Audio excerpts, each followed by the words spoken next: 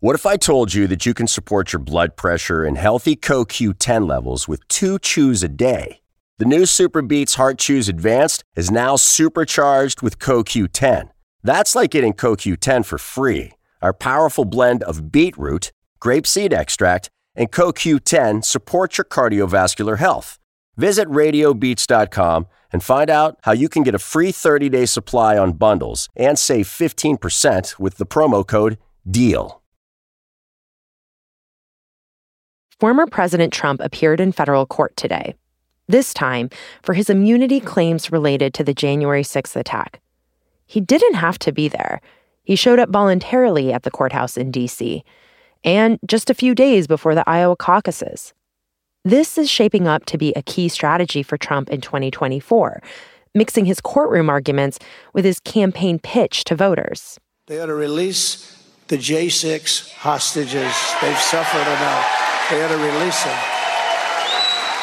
I call them hostages. Some people call them prisoners. I call them hostages. Release the J6 hostages, Joe. Release them, Joe. You can do it real easy, Joe. He's trying to position himself being prosecuted for trying to overturn the election as part of the same persecution for being Trump supporters that people in the riot have been arrested for. And the latest escalation of that is he's now saying hostages, which is even more inflammatory. Isaac Arnsdorf is a national political reporter for The Post. He's been covering Trump's 2024 re-election bid.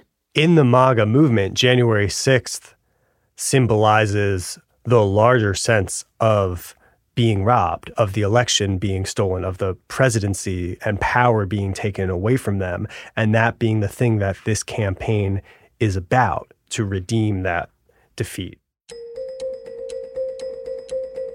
Republicans' views of Trump have softened in the 3 years since the January 6th attack on the U.S. Capitol. That's according to a recent poll from the Washington Post and University of Maryland. The poll found that Republicans are more likely to absolve Trump of responsibility for January 6th than they were in 2021. So when we polled in 2021, how many Republicans think Trump bears responsibility for the attack on the Capitol, it was 27%. Now that's down to 14%. If you ask the average Republican, January 6th was a peaceful protest. It's time to move on. The prosecutions of rioters have been too harsh. Trump was not responsible. And the prosecutions of Trump himself are a political witch hunt. From the newsroom of the Washington Post, this is Post Reports. I'm Elahe Izadi. It's Tuesday, January 9th. Today, how Republicans' feelings about Trump have shifted, and the Trump campaign strategy to secure a victory in the primaries.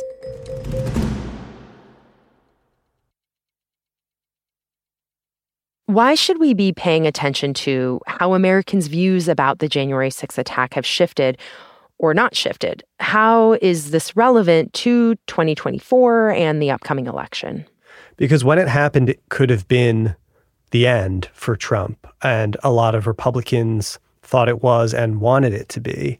And that's obviously not the case now because he is by far leading in the polls to be the nominee again. So how could the president who, to a large extent, left office isolated and disgraced, come back to be the nominee again? That's interesting to me. So first, before we continue, I do want to understand how Trump is leading in the GOP polls and whether that has shifted. Was that always the case? Because it felt like for a while there, especially I'm thinking about the 2022 midterms, that he wasn't doing as well among Republican voters. So where does he stand now and how has that evolved? Yeah, so there were sort of two near-death experiences for Trump's political career.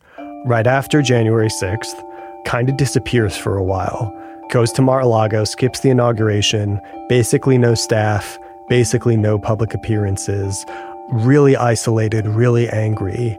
And there's a rehabilitation, the political rehabilitation there that brings him back to have a dominant role in the midterms.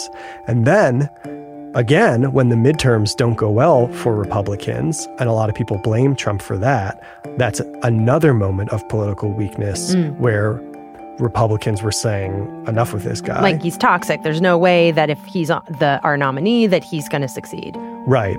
And pinning their hopes on Ron DeSantis instead.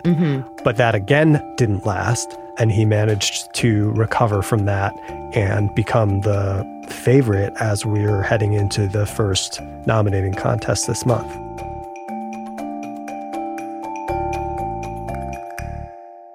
So views about January 6th, it also is prompting me to wonder how Republicans feel about the legitimacy of the 2020 election, because those two issues are hand in hand in some ways. So what did this Washington Post poll find about how Republican voters feel about the legitimacy of the 2020 election? Has that changed? Do they now have more doubt about it than they did previously? Yes, those views have hardened. Those doubts have spread, and that goes hand in hand with Trump's comeback, because you couldn't have Trump where he is in the polls if you didn't have Republicans buying what he's saying in every speech about how the election was rigged. Yeah, and we should say there is no evidence at all that shows the 2020 election was rigged. How do voters, when they hear these pieces of evidence, when they hear this, how do they respond? Like, what is their thinking, or how do they contend with this? I mean, probably the answer I most often hear is like, there's no way that Biden really got 78 million votes. I don't know anyone who voted for Joe Biden. So it's, the details don't really matter. They're always changing, and it's kind of non-falsifiable in that sense. Like, you can debunk as many of the specific allegations as you want, and there'll be more specific allegations that come up, because it's not about the details. It's about the feeling that this wasn't what was supposed to happen. So, Isaac, I want to understand how Trump managed to pull that off. How did he go from seeming weak to, now being the favorite, essentially, and being in this very strong position heading into these early primary states? So, a few factors. One is that his campaign found a sweet spot. They called it the right amount of Trump, which was reminding Republican voters what they liked about him, seeing him projecting leadership and being charismatic, and not seeing too much of him overexposed. It's like such a thing about being in media, right? Well, and it's a funny thing because he still did totally crowd out the other Republicans in terms of how much media coverage he got.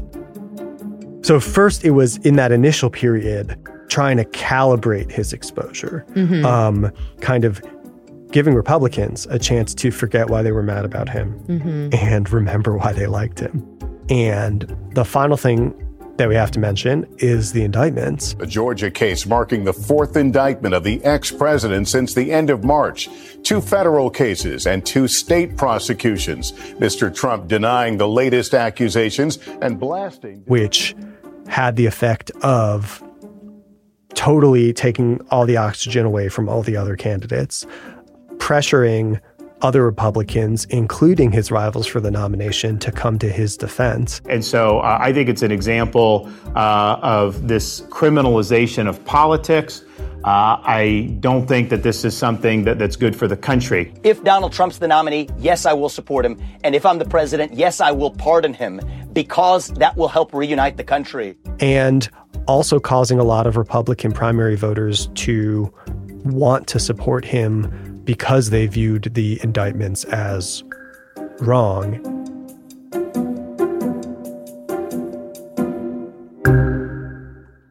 That's pretty fascinating to me, that these indictments, which it sounds like what you're saying is this is helping him politically by galvanizing this, that, he's the first former president to be facing criminal charges. He's been indicted in 4 different cases.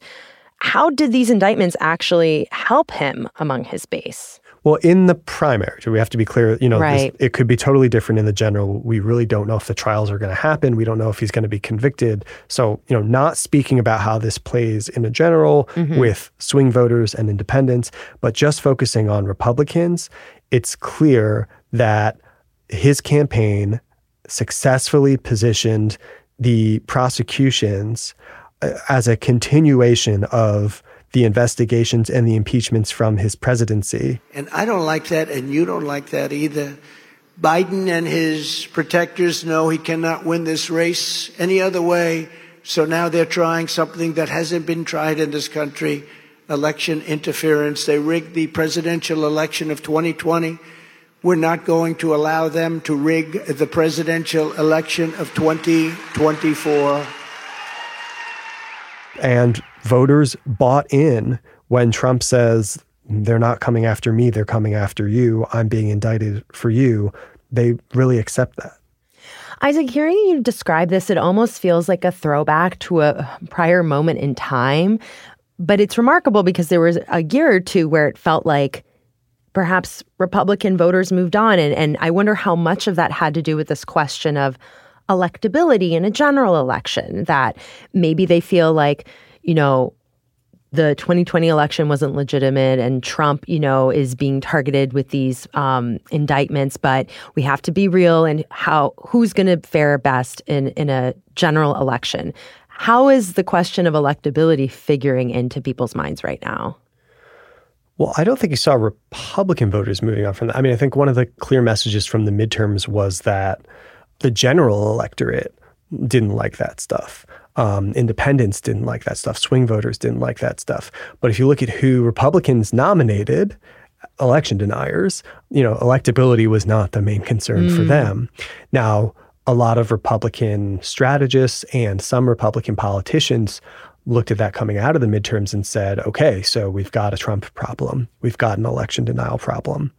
We need to cut that out. But is the base taking that lesson away? Well, I mean, that's kind of the only thing that Ron DeSantis and Nikki Haley and some of these outside groups that are opposing Trump, that electability question is kind of the only thing that they try. Republicans have lost the last 7 out of 8 popular votes for president. That is nothing to be proud of. We should want to win the majority of Americans. But the only way we're going to do that is if we leave the negativity and the baggage behind and we go towards a new generational leader. Because when they did the research about can you attack Trump for being soft on crime? Can you attack Trump for supporting the vaccines? Can you attack Trump for not following through on building the wall? None of that stuff worked. And it actually backfired.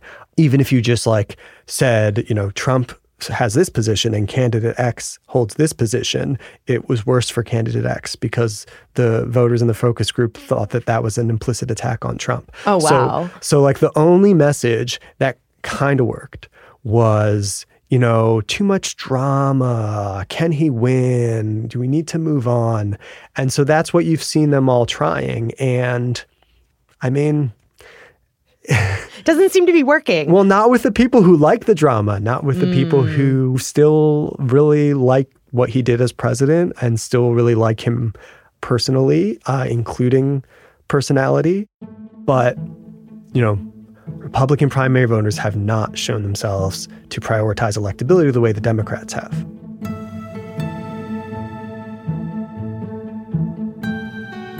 After the break, Isaac explains how the tactics and theme of Trump's campaign come down to one word: revenge. We'll be right back.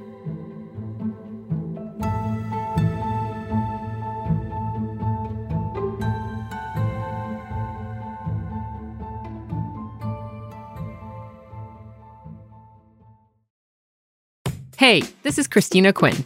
I'm the host of Try This, the Washington Post's new series of audio courses. The idea behind Try This is to become better functioning humans without having to comb the internet for countless hours. In our first course, we learned how to sleep better. Now, we're going to learn how to make our friendships stronger. I'll offer expert tips that are doable, and I'll keep it short. So let's do this. Class is in session. Find Try This from the Washington Post wherever you listen. So, Isaac, we've talked about how Trump has reignited his base, but what I want to understand more about is how the Trump campaign, sort of behind the scenes, the mechanics of how all of this works, how they've been able to take more control of the Republican primary and nomination process on a broader scale. So can you walk me through some of the features of what they're doing? Yeah, this is not your 2016 Trump campaign where it was a lot of people who couldn't get a job with other candidates and didn't have a lot of experience and were constantly fighting among themselves and stabbing each other in the back and leaking. This is a much more disciplined and professional operation than he's had in the past.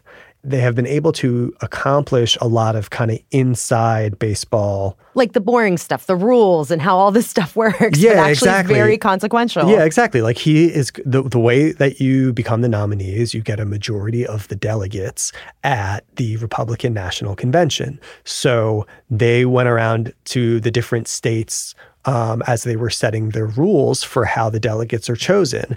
And they did stuff like in Louisiana, Trump had a problem where he actually won the primary, but the literal people who were the delegates in Louisiana were not Trump people. And so he didn't win a majority of the delegates. And so this time they went in and they made sure that the people who get chosen as delegates are going to be Trump loyal people.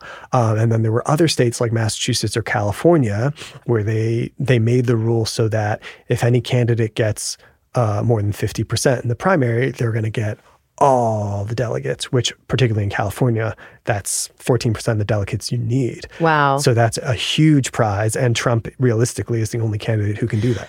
You know, you talked about how this Trump campaign operation is very different than ones in the past because of its level of discipline. What about the themes and messages that his campaign and Trump himself that they're pushing now? How does that compare to previous campaigns? Revenge. I mean... Revenge 2024. I mean, he's quite explicit about that. In 2016, I declared, I am your voice. Today I add, I am your warrior. I am your justice. And for those who have been wronged and betrayed, I am your retribution. I am your retribution. And this is how so much of the campaign is actually about defending himself from these prosecutions and this idea the Biden presidency was illegitimate and the White House was wrongly taken from them, and they're gonna get it back. They're gonna change everything back to the way it was when Trump was president, and they're gonna punish all the people who took it away. I will fire the unelected bureaucrats and shadow forces who have weaponized our justice system like it has never been weaponized before. It's sick. These are sick people. I mean, beyond rhetoric, do you have any sense, or has your reporting shown any sense of how that could all become a reality? It's absolutely not rhetoric. I mean, there are people, not so much in the campaign itself, because the campaign is very small, but people who are in touch with the campaign, people who would be very likely would become officials in a second Trump White House, who are in the process of putting pen to paper. They would use the Justice Department to go after Trump's critics and political opponents. They could invoke the Insurrection Act on his first day, on Inauguration Day, which would empower him to deploy the military against protests. And, he's talking about deploying the military as well to assist in a deportation operation that he describes as would be the largest in history, on a scale that we've never seen, of detaining and removing immigrants.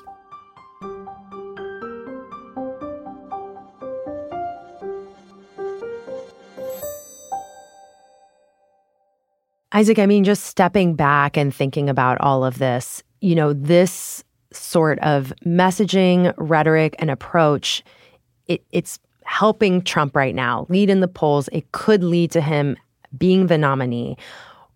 How will this all play if, in fact, he is the nominee in a general election? Could this all kind of come back and make it even harder for him to win against, let's say, President Biden? Well, that's the bet that the Biden campaign is making. And we got a real sense of that on Friday in the speech that Biden gave in Pennsylvania.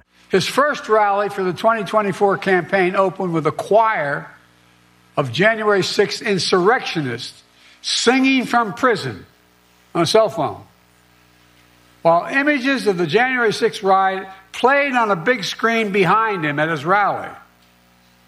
Can you believe that? This is like something out of a fairy tale. Bad fairy tale.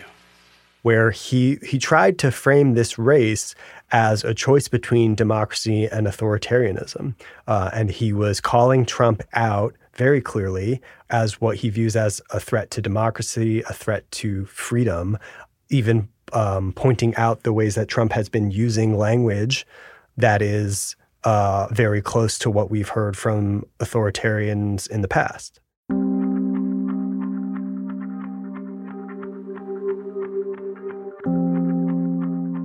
This year is just going to be so unpredictable. The overlap between the campaign calendar and the court proceedings.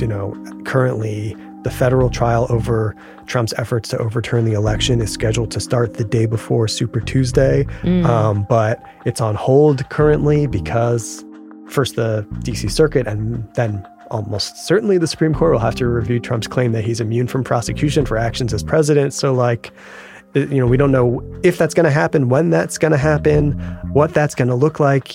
He's going to be flying back and forth between the courthouse and a campaign trail, or just coming out to the microphones at the court to make it a campaign stop. It's just, we've never seen anything like this. Isaac, thank you so much for joining us today. Thank you.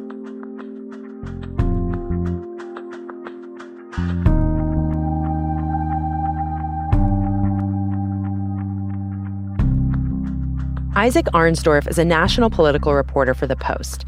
His new book is called Finish What We Started, The MAGA Movement's Ground War to End Democracy.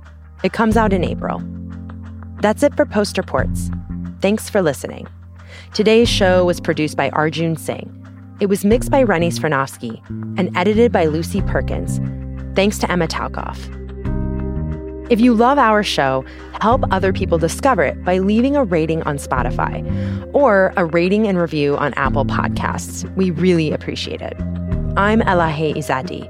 We'll be back tomorrow with more stories from The Washington Post.